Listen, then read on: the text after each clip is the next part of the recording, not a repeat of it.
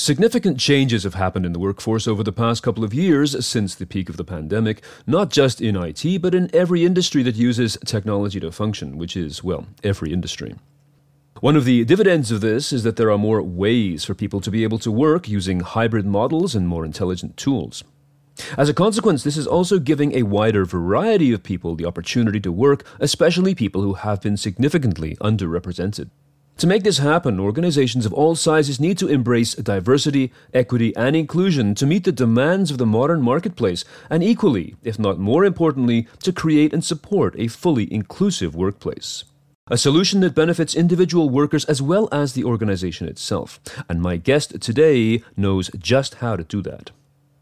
This is the Thales Security Sessions podcast. I'm Steve Prentice.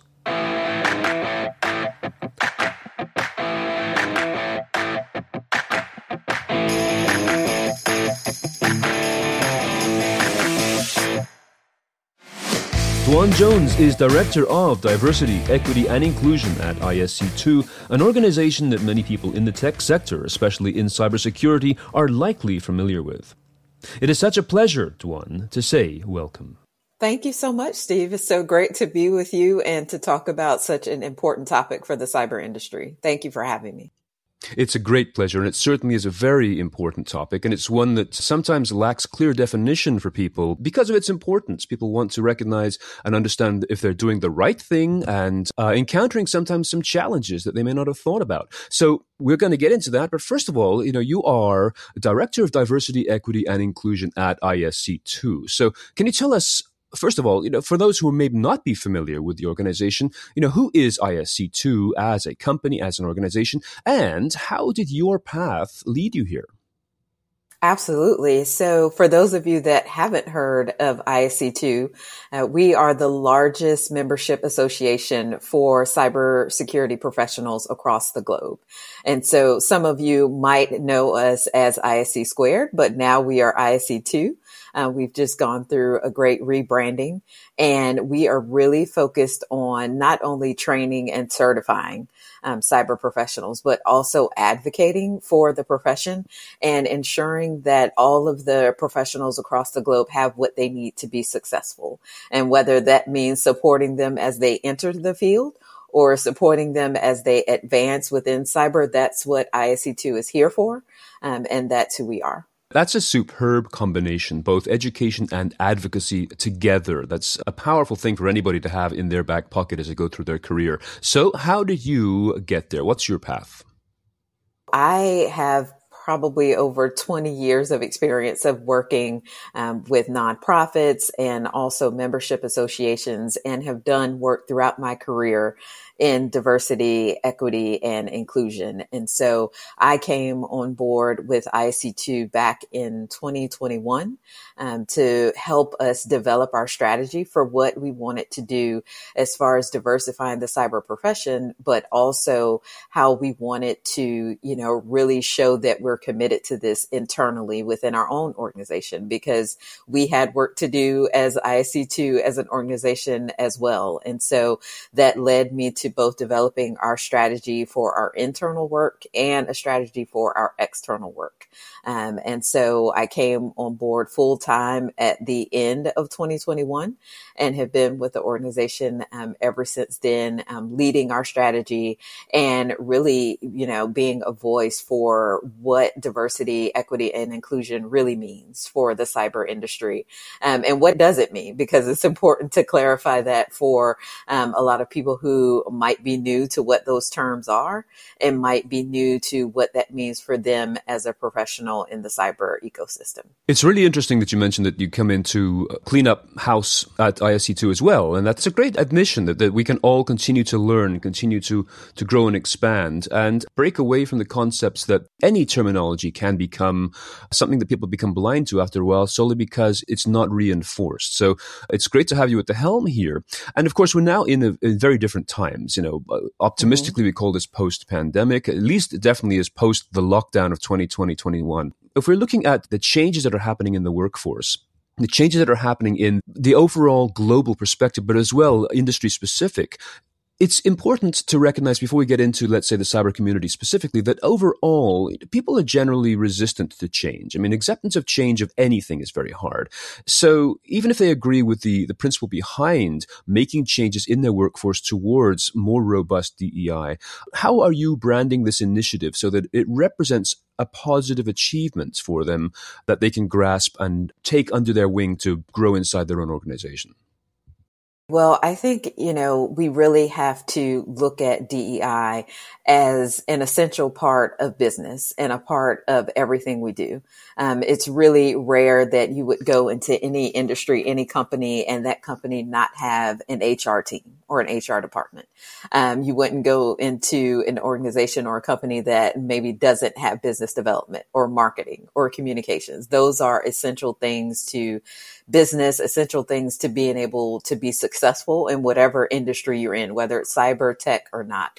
And so having a DEI function within your organization is just as essential as those components, as HR, as marketing, because it's really speaking to your commitment to doing things the right way, but also to being successful. There's so many different statistics and data that exists that talks about the importance of DEI to being more productive, to being more innovative, to having more creativity, and to having a really sustainable workforce. And that's really what it's all about. It's about building a culture that people want to work for, that they want to work with. And that's what DEI can bring to your organization. And it's so important. And we found in our 2022 workforce study that we did at ISC2 that having DEI both for the individual employee and for the organization is an important issue. And we've seen that across the board, that more and more people, more and more leaders, more and more organizations are recognizing that we need DEI. If we don't have it, we need to figure out how we're going to implement it. Because in order to sustain yourself and be successful, especially in 2023 and 2024 and beyond, you're going to need that in order to be a successful and an effective organization. So let's look at the cyber community specifically, because the majority of our listeners are involved in cyber, whether it's from software development through to cybersecurity or management, leadership, branding. But is this an industry that has done well in embracing DEI or not? What more can be done for people who are working in the cyber community? That's a great question. And so I would say it probably depends on who you ask, whether, it's doing well or not. I would say in some aspects, yes. I think when you look at the neurodivergent community and folks who might be thinking differently, we're doing really well as far as bringing in people who can think about solving a cyber crisis or a cyber threat in a different way. But when you look at certain statistics around people of color, and around women within cyber, we have a lot of work to do. I think right now we're looking at about 26% of the industry is women. And even less of that is people of color. And so we know we have a lot of work to do to bring those people into the profession and to ensure that they're as successful as they can be. And I think, that is really where the work lies, not just in bringing them into the profession, but making sure that we're building more inclusive environments, inclusive cyber teams, and inclusive cyber organizations so that when underrepresented groups come in, they have their sense of belonging. They feel like they can succeed, and they feel like they can continue to progress and can continue to become leaders within the field. And that's really the work that needs to be done right now. It's very interesting that you bring up the two sides of this, bringing people into the profession, which sometimes gets overlooked because there's a natural assumption that people all have equal access to the profession, which of course is not true, but bringing them in and then ensuring that this is an equitable environment. So ISC2 has toolkits to help. So can you describe some of the things that you have done or are doing to help organizations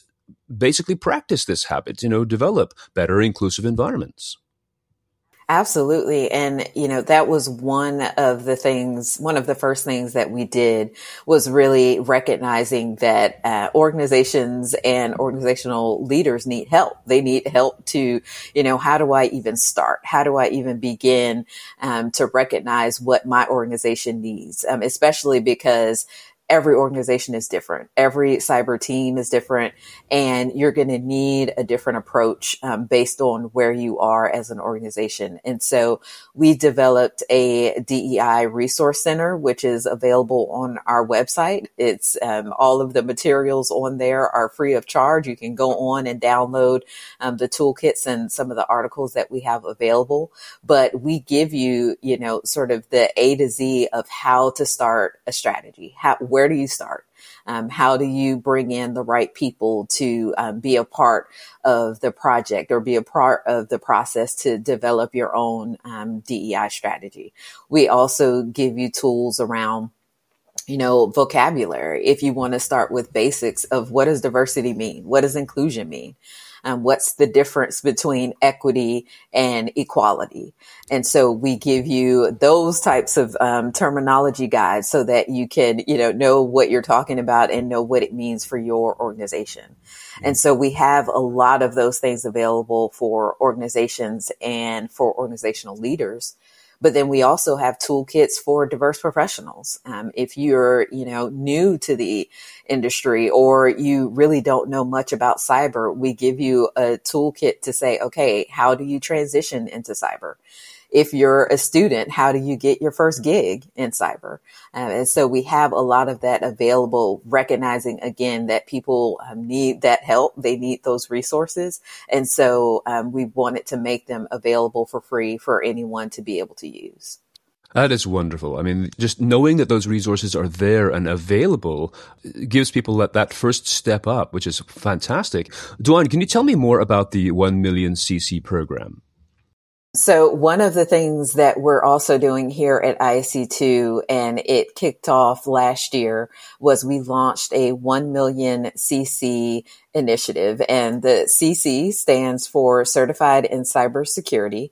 And that is our entry level certification.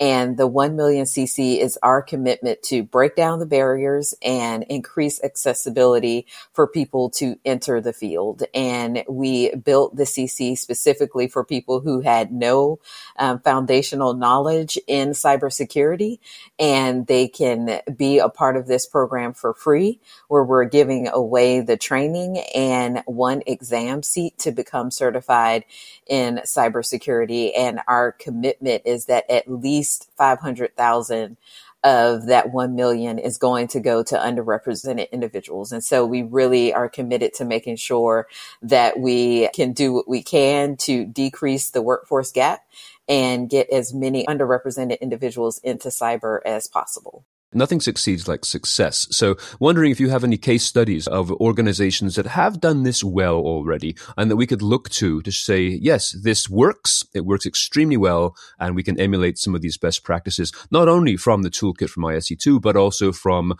peers in the industry. So do you have any particular organizations that stand out that way? Yes, absolutely. One that comes to mind is definitely Google. They have done a lot of incredible work and have been doing the work for years, actually, to ensure that not only their workforce that specifically works in cyber and in tech is diverse, but also their commitment to the industry overall, and being able to sponsor and help support various projects and initiatives that are out there. But I think one of the key things that I see from Google is the leadership commitment. And that's one of the first things that you need, that any organization needs, is that top-down commitment to say, okay, this is not going to be just a check the box activity for us. This is something that we're committed to and that we're committed to for the long haul. And that commitment is really, it's about, okay, resources. You can't do this without resources. You need people, you need budget. And you also need accountability and metrics to measure yourself against. And so Google does a really great job of that. I love the transparency that they have, where they publish their report on a regular basis, not only for people who work for Google, but for the world to see, here's what we committed to and here's how we're doing. And I think that accountability is so important, and that transparency is so important, because people need to see, okay, we tried this and maybe it didn't work, or we tried this and it did work, and let me, duplicate that in my own organization, and because I saw it was successful. And so they continue to do a really great job in that commitment, in that accountability, but also in their training. They make training mandatory for employees to both learn about diversity and inclusion practices, and make sure that their leaders are trained as well. So definitely Google is a great example. That's wonderful, because it's an organization and a company that everyone is familiar with. And some of us are old enough to remember when it first started, when it became a new company that no one had ever even thought about the mechanics behind search engine technology. I mean, this is going way back. But for them to demonstrate that it can be done at scale, at global scale, I think is encouraging for companies of any size to emulate this. So this is helpful material. But when we expand the concept of what DEI is, I mean, we're also talking about diversity, and not just simply in people's physical selves, but also that the fact that you can bring people in from other areas that are not tech and bring them over into the tech world, even if their previous career was not in tech. So this is something I imagine you've seen a lot of. What are your feelings about this kind of cultural expansion, that you can hire on people who come from very diverse backgrounds and have success in the tech sphere? Right. And I'll, take it even back a little further. And, we talked about, what does diversity mean and what does it not mean? And I think, oftentimes people think about diversity in terms of gender or in terms of race and ethnicity, and it goes way beyond that. It can be diversity of region. And that's something that we look at internally at ISC2, to ensure that we have representation across the globe, to ensure that, diversity of thought. We're looking at, okay, how many people can we bring in into cyber that don't have a 4-year university degree? We're looking for people who might just come from high school and they're coming in with a ton of knowledge that can be used. You talked about bringing in people from various backgrounds. When you think about cyber and think about some of the cyber challenges and threats that our world is facing, if you have someone who came from a healthcare background, they have a knowledge that a lot of people wouldn't have about how hospitals or how medical systems work, how medical records work.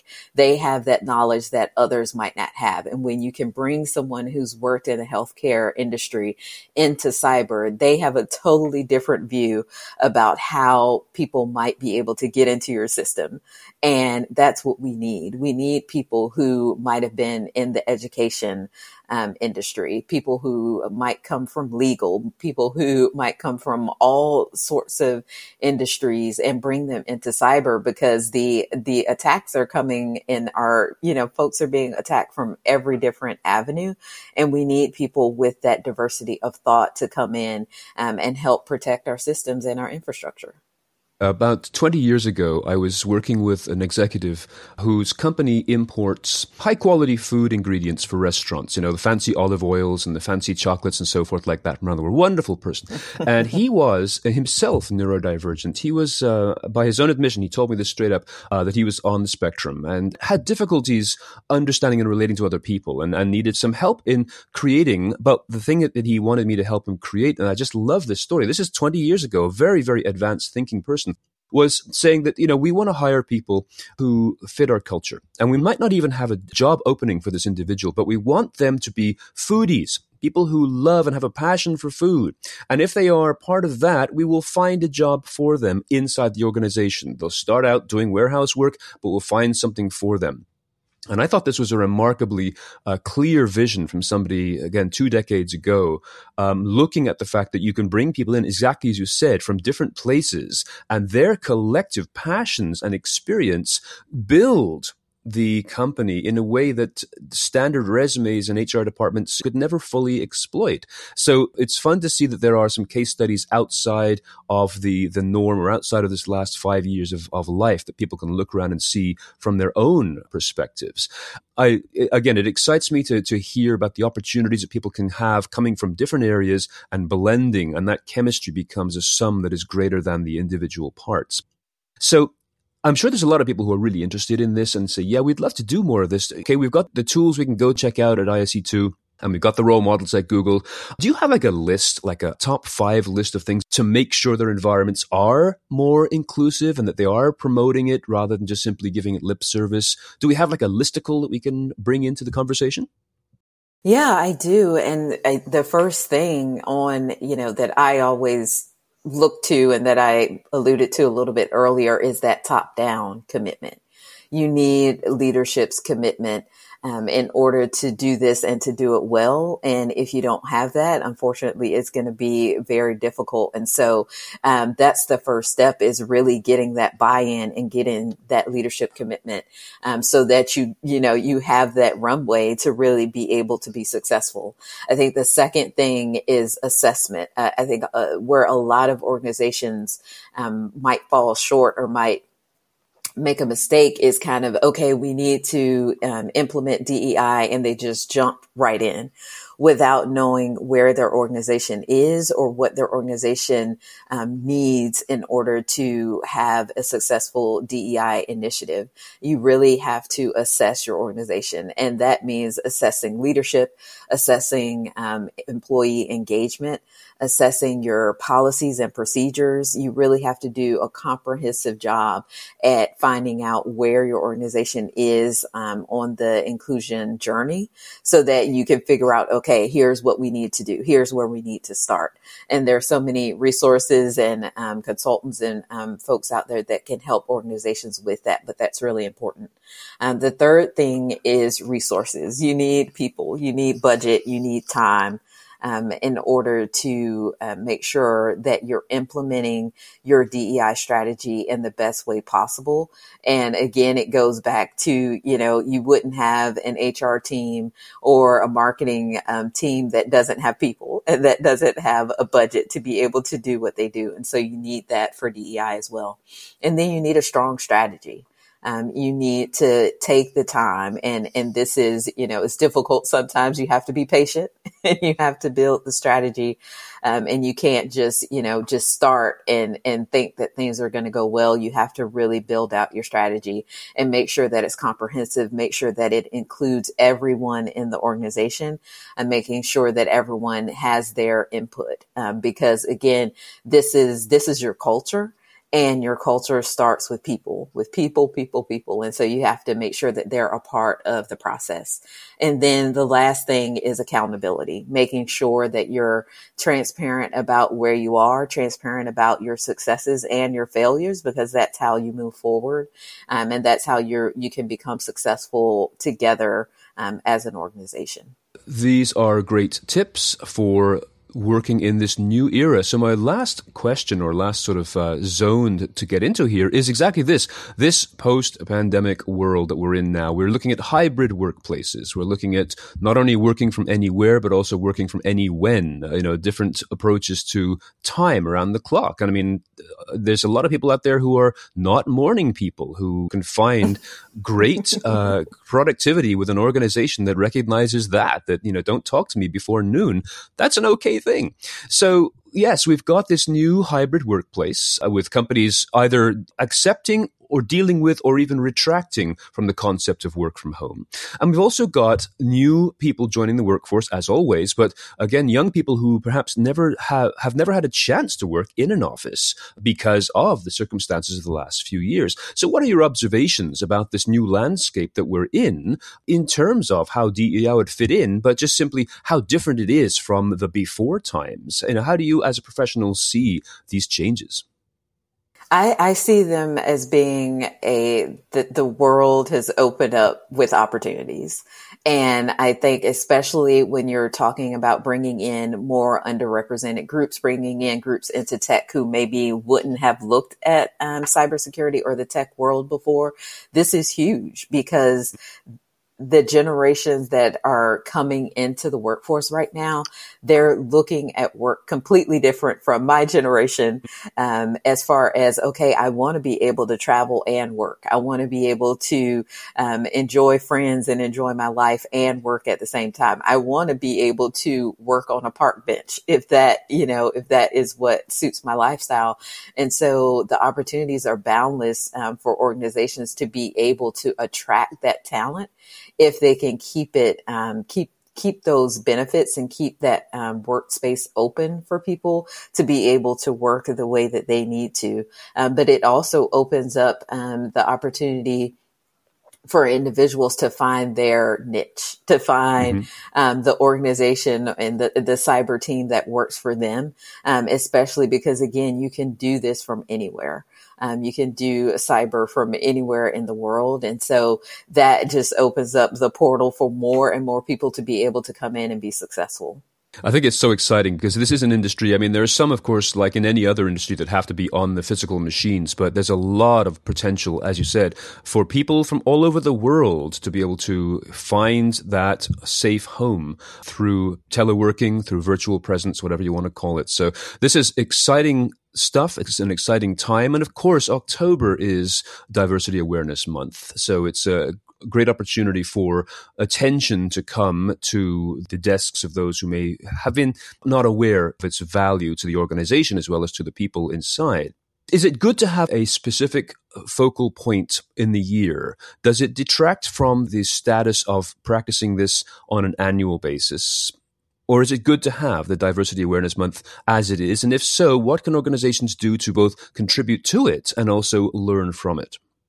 It doesn't detract. I think it really gives us an opportunity to remember and to highlight. And I think about that in the same way that, is it, bad for us to have a Valentine's Day here, in the US? Is it bad for us to, celebrate and remember Veterans Day or 4th of July? No, of course, we want to show people that we love them every day of the year, but it's a good time to remind us, this day I really want to make sure I hone in and appreciate and love those who are part of my family and friends and what have you. And so, no, I think it's great, but I think where we might fall short is keeping it to that month.